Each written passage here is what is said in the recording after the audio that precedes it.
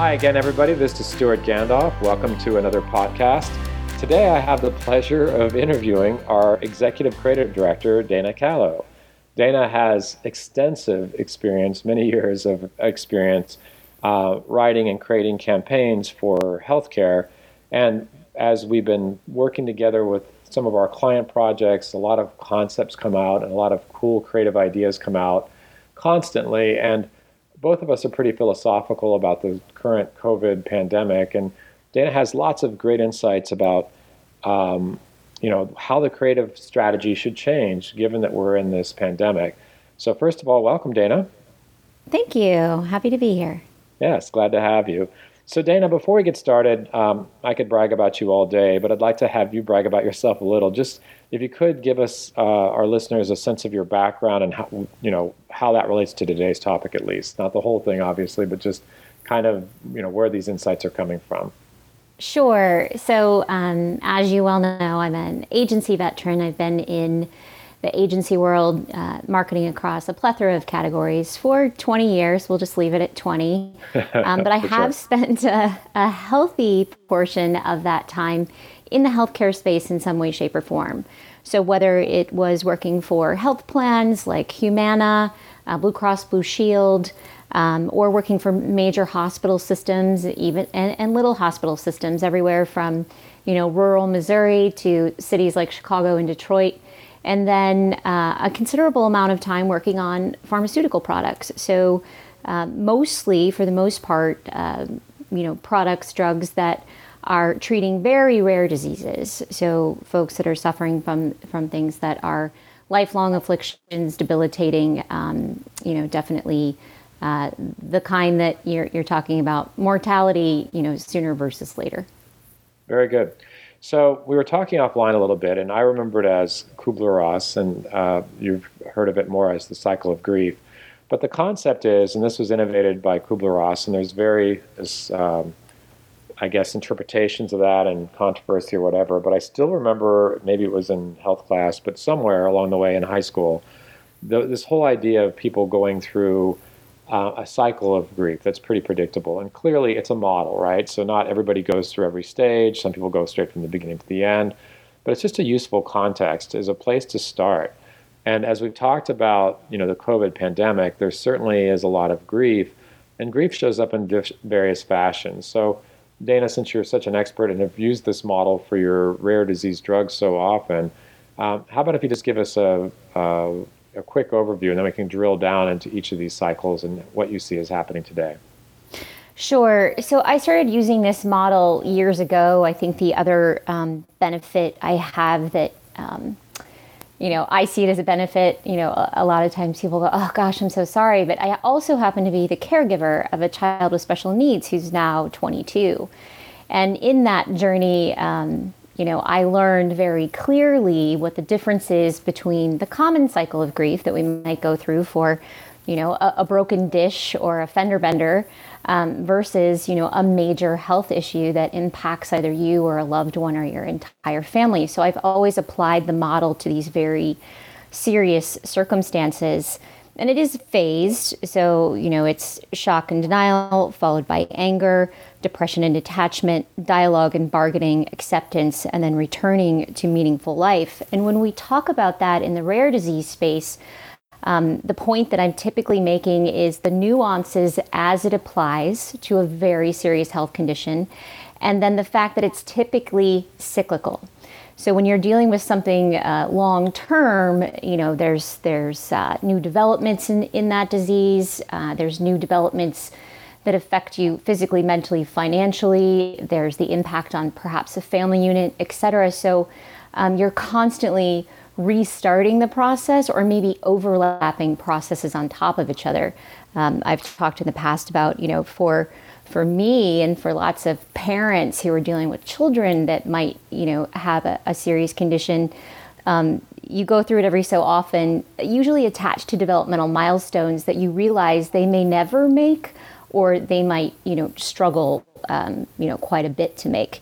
So what's interesting about that as it relates to what we're doing now, and, I thought about this the minute it started, is that we literally thrust everyone on the planet into a massive cycle of grief, an intense one that wasn't going to be easy for anyone to navigate.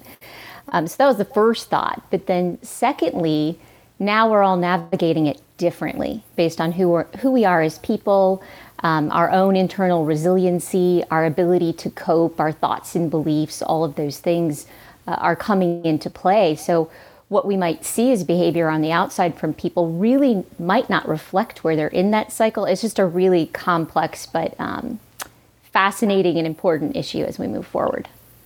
Totally makes sense. Now, in our recent webinar, I've talked about the research. I do that a lot in our webinars, and if you're one of our longtime blog readers, you'll know from the recent webinars we've talked about. And the research is very interesting. So when you see photos of people in the Ozarks, shoulder to shoulder, having a great big old party, there's a tendency to assume everybody is like that, right? And it's just the research shows that that's clearly not the case. Some people for sure believe that there's what pandemic? There is no such thing. It's all a mass media ploy. To other people who are, in very severe consequences. I've just read a article from a lady talking about, it's how much it pains her when they talk about, oh, don't worry, it's just the people that have, immunocompromised or old. And she said, I'm in that target audience. I'm a little offended and I'm very, very scared. So people are, all over the place in terms of how they're responding to the various stages. But I'd like you, Dana, to take a few minutes and, maybe a couple minutes per each to drill down on sort of shock and denial, what that means, and how you see that playing out, anger, and the various phases, just to kind of put meat on the bones. Because I think what the key here is as you're writing and creating, and you can obviously expand on this more, you're the creative director, but how, what do these things mean maybe, and then we'll come back and talk about, okay, how do you adapt your creative strategy to that? Sure. So when you look at shock and denial, it's so funny. I was right there when they were showing the spring breakers, and everyone was, so offended and just so upset with them. They were in shock and denial. So we might see it as, that's bad behavior and that's a lack of empathy or care or concern or maturity.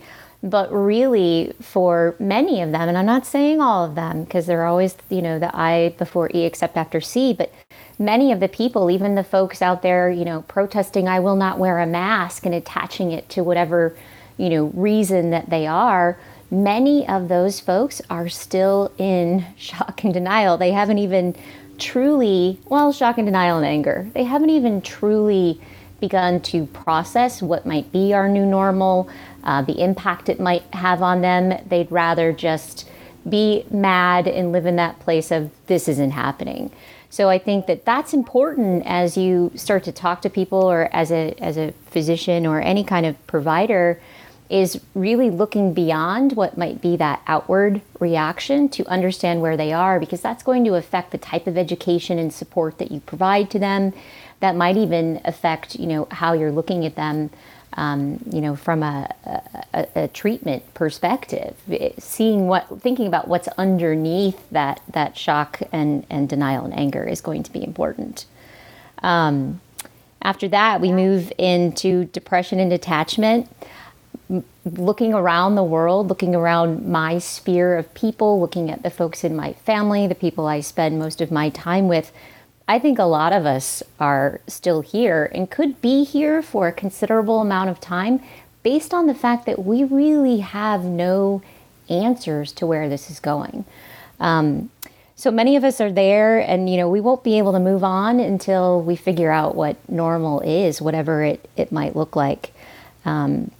You've probably seen it. You've seen people get quiet. You've noticed people, maybe they're not talking about it as much or asking as many questions because they're processing. They're processing, and they're trying to figure out new routines. They're trying to figure out how to adapt to this changing world.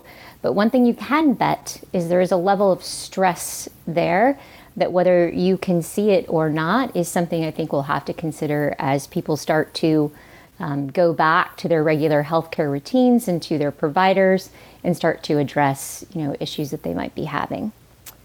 You might even have noticed it in that super happy cashier at the grocery store is not the same person that they used to be.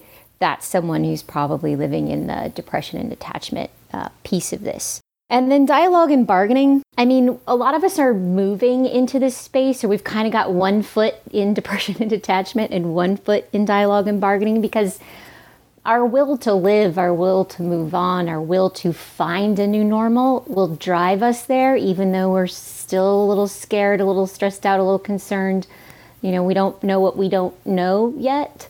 But a lot of us are starting to move into that place where, okay, I want to talk about it. I'm going to start reaching back out to my healthcare providers, to my mentors, to my confidants, to people that maybe I've talked to a little bit, but I have been detached from, and I want to start to bounce ideas and things off of them.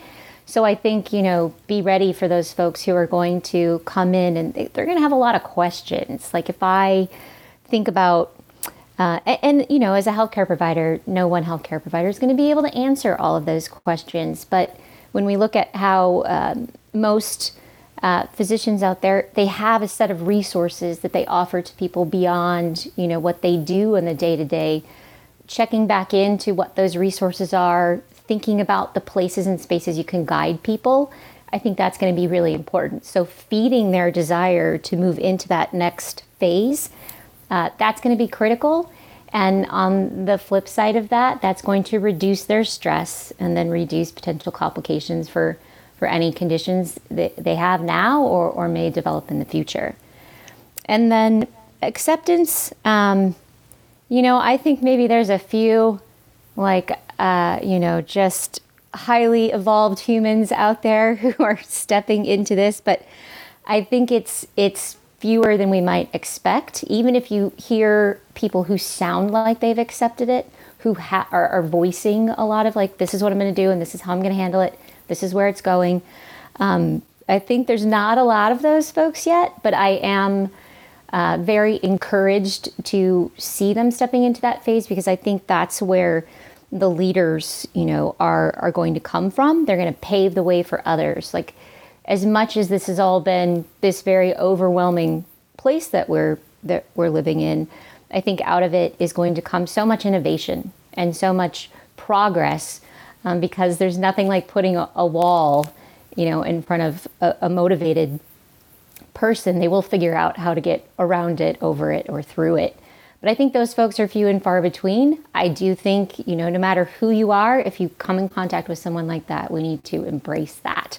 So they're probably not going to be a huge problem for healthcare providers, other than they will have read so many things and come to you with so many questions that are deep and have a lot of dimension to them.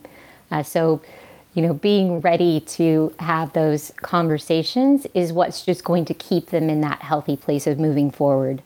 And then returning to a meaningful life. I mean, I couch this as stay tuned for the next available operator. I don't know that I believe anyone is there yet, but I'd like to meet them. But I think that's what we're all going to be trying to do for each other, and all of the folks who play in any one person's, health and wellness ecosystem is going to be a very important part of that. Very good. It's interesting because the idea of dialogue and bargaining, because I always heard the model as bargaining, but dialogue and bargaining is intriguing because, and I think this model is useful because we go through different phases. The same person can go through different phases, right? They may generally be in dialogue and bargaining, but once in a while get into depression, anger, and back and forth. But I think the idea of being able to talk it out with friends, we recently met a friend in Palm Springs, and, we have a vacation rental there, and we did our first social distancing, friend visit. And it was amazing to have, that chance to just talk things through. And, we haven't done that really. And it's not the same when you're doing it on through Zoom. So I think that it's really intriguing to know that these are out there. People are in, general categories probably, at any given moment. They may be staying in one and probably will go through this predictable sequence rather. Let me ask you, like the key question is here from marketing standpoint, because neither of us, of course, therapists, but how does this impact our creative strategy? Like that's the meat of this. Like what can we do as marketing people, and recognizing that we have a broad audience of people in our podcasts, including super sophisticated marketers primarily, at pharma or hospitals or wherever, but we also have, private practice doctors and, kind of everywhere, all over the place. But just in general, if you were to give some advice on what your creative strategy should look like today, and then, today, and then even as things start to continue to evolve, what would those kinds of things be? Yeah, so the way that it's strategy first, right? So we have had for many, many years some pretty accepted patient archetypes.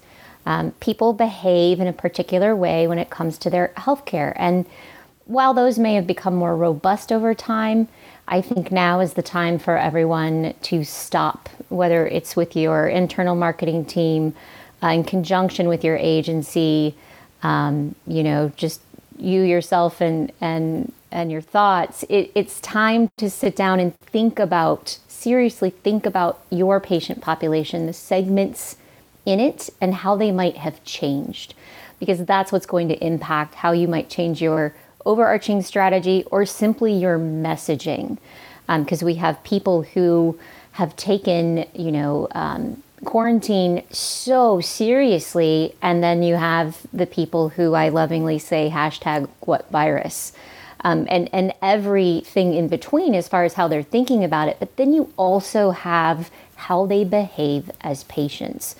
And that's where I coined the little term COVID resolutionists, because it's like when you make a New Year's resolution. And so many of us do that, whether we're super demonstrative about it or not is debatable. Some of us just have a list in our head.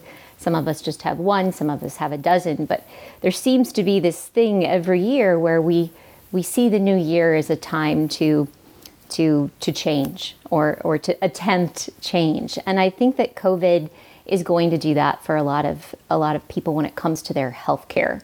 And that's where I think the idea of the cycle of grief, next to how it will have actually changed people, is how strategy must change.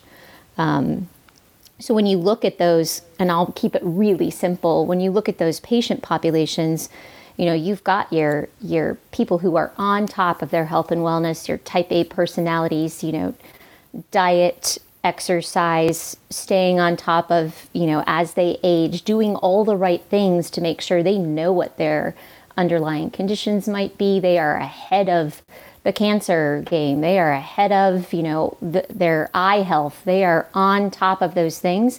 They're just going to get more on top of those things. Right. And that's okay. But then there's this giant group of people, and I definitely fall into probably one end of this one.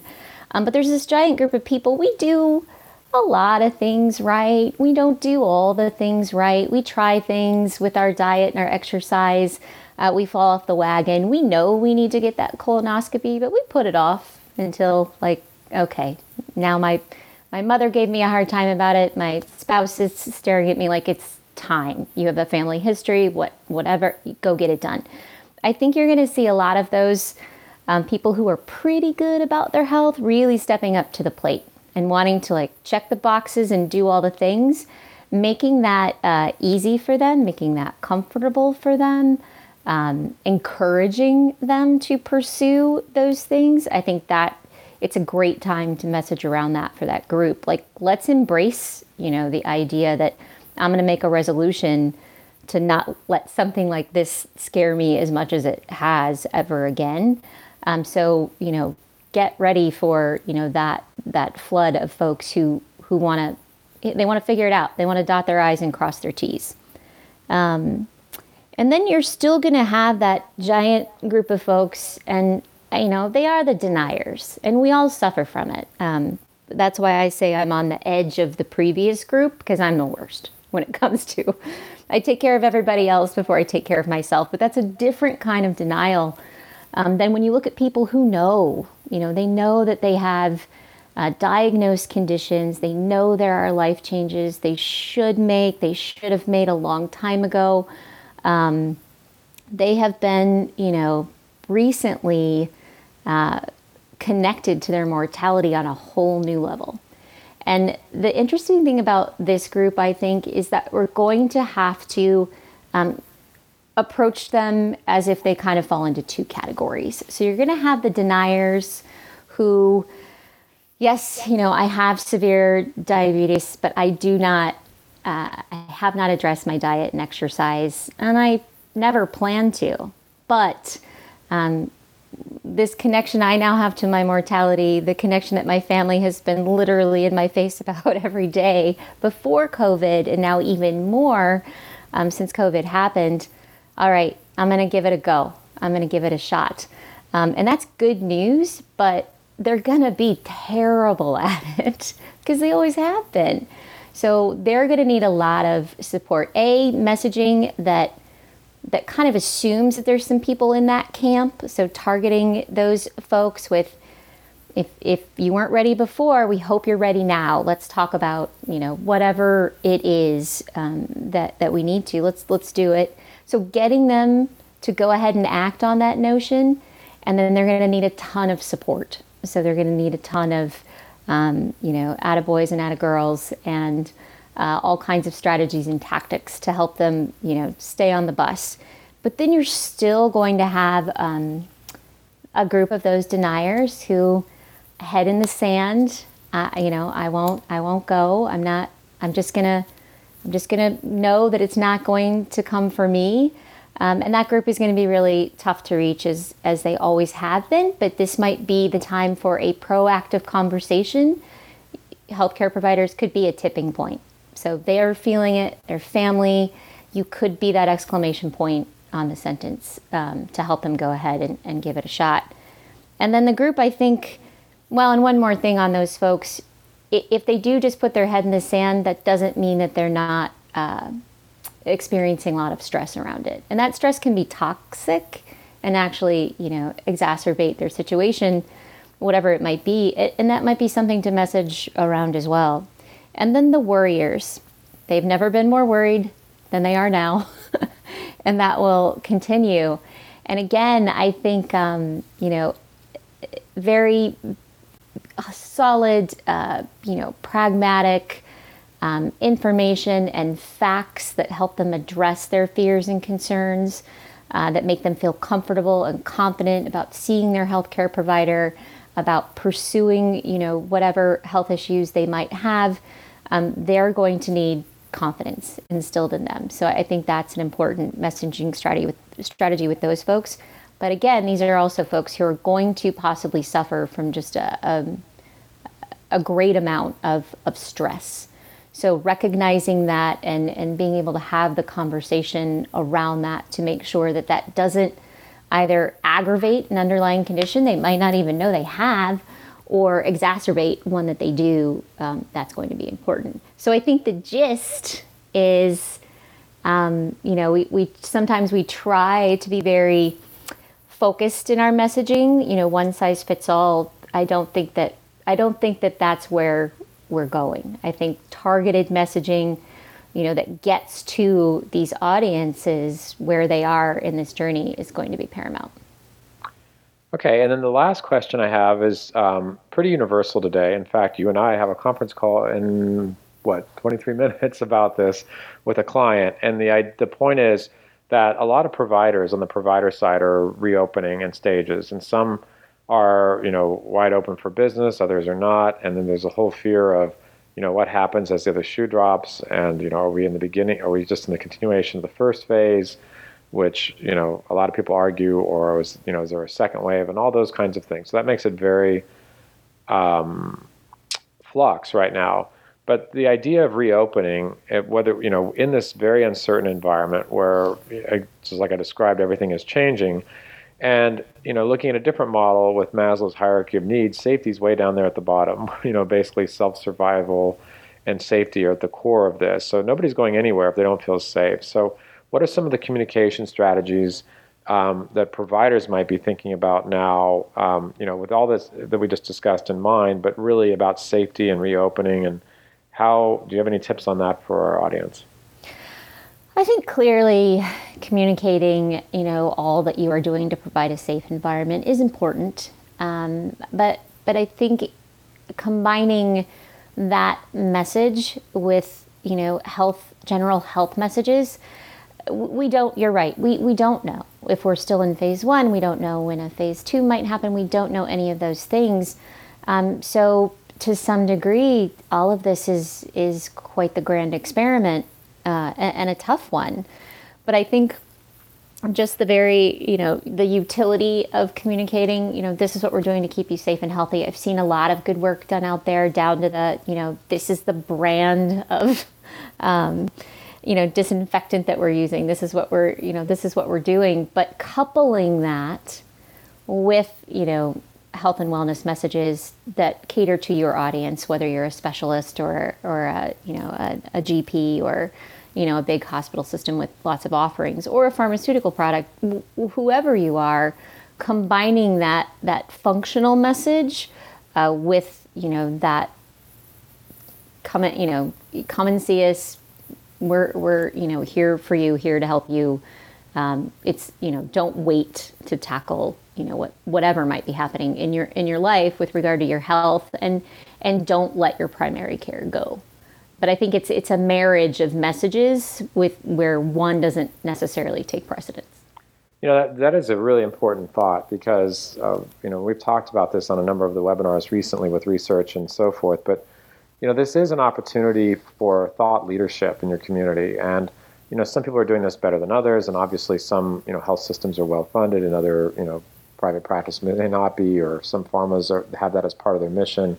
So that we have a very broad audience listening to our podcast. But thought leadership is such an important part of this. And everywhere I look, I read today in Fierce Healthcare an article about how, for a while there, or actually it was a different publication, where for a while there, hospitals were just sort of thought of as these entities, faceless entities, and the public was losing touch with them, and they didn't really understand any kind of, despite the hospital's point of view, that community of commitment. So nowadays, there's a resurgence where, certainly depending on where they're located, hospitals and, healthcare providers are seeing a resurgence. And I think this is a time to continue to stake thought leadership and figure out how you can be not, the educator, both sides of the brain, right, Dana? The right and left brain side. So Yep. Certainly the educator, the thought leader, but also the compassionate people, the people that are really invested in the community. So as we wrap up here, I don't know if you have any additional thoughts on any of this stuff, Dana, because I think that's, all these communication strategies are important, and our audience may be looking for new insights on, where do we even begin? Yeah, and I think you're exactly right. And I think one of my favorite phrases is measure twice, cut once. So I think circling the wagons internally, no matter who you are, and having a very thoughtful and thorough conversation about your patient population, your geography, the mindsets of people, and how your patient archetypes might have changed. And then a balanced message that plays off of both right and left brain is spot on. Not easy, Yep. but spot on. Well, I think it's a terrific opportunity, a COVID resolutionist, right? It's a terrific opportunity. And you kind of alluded to this a little bit ago, rethinking your personas, but also rethinking your marketing and creative strategy and your messaging. We've been, from the very beginning, it's something I've been writing about, is to take, look at your marketing from anew. But I think that, okay, for a lot of people on the hospital side, at least, if they're just dealing with patients and reacting to a crisis, it's hard to think very strategically. But this is a good time now where, okay, we're past, in most cases, obviously it varies by where you are in the country, but most of us are past the sort of crisis phase. We have telehealth in place. We have providers, in place largely. So who are we? What do we stand for? So I challenge our listeners to think about that, because it's a terrific opportunity. And as some people and some organizations fall to the wayside, others can really demonstrate and take a leadership position, not just from a business standpoint, but from a doing good standpoint. So thank you, Dana. It's been great having you. As I Thank you. predicted, this would be a great podcast, and you did great. And thank you.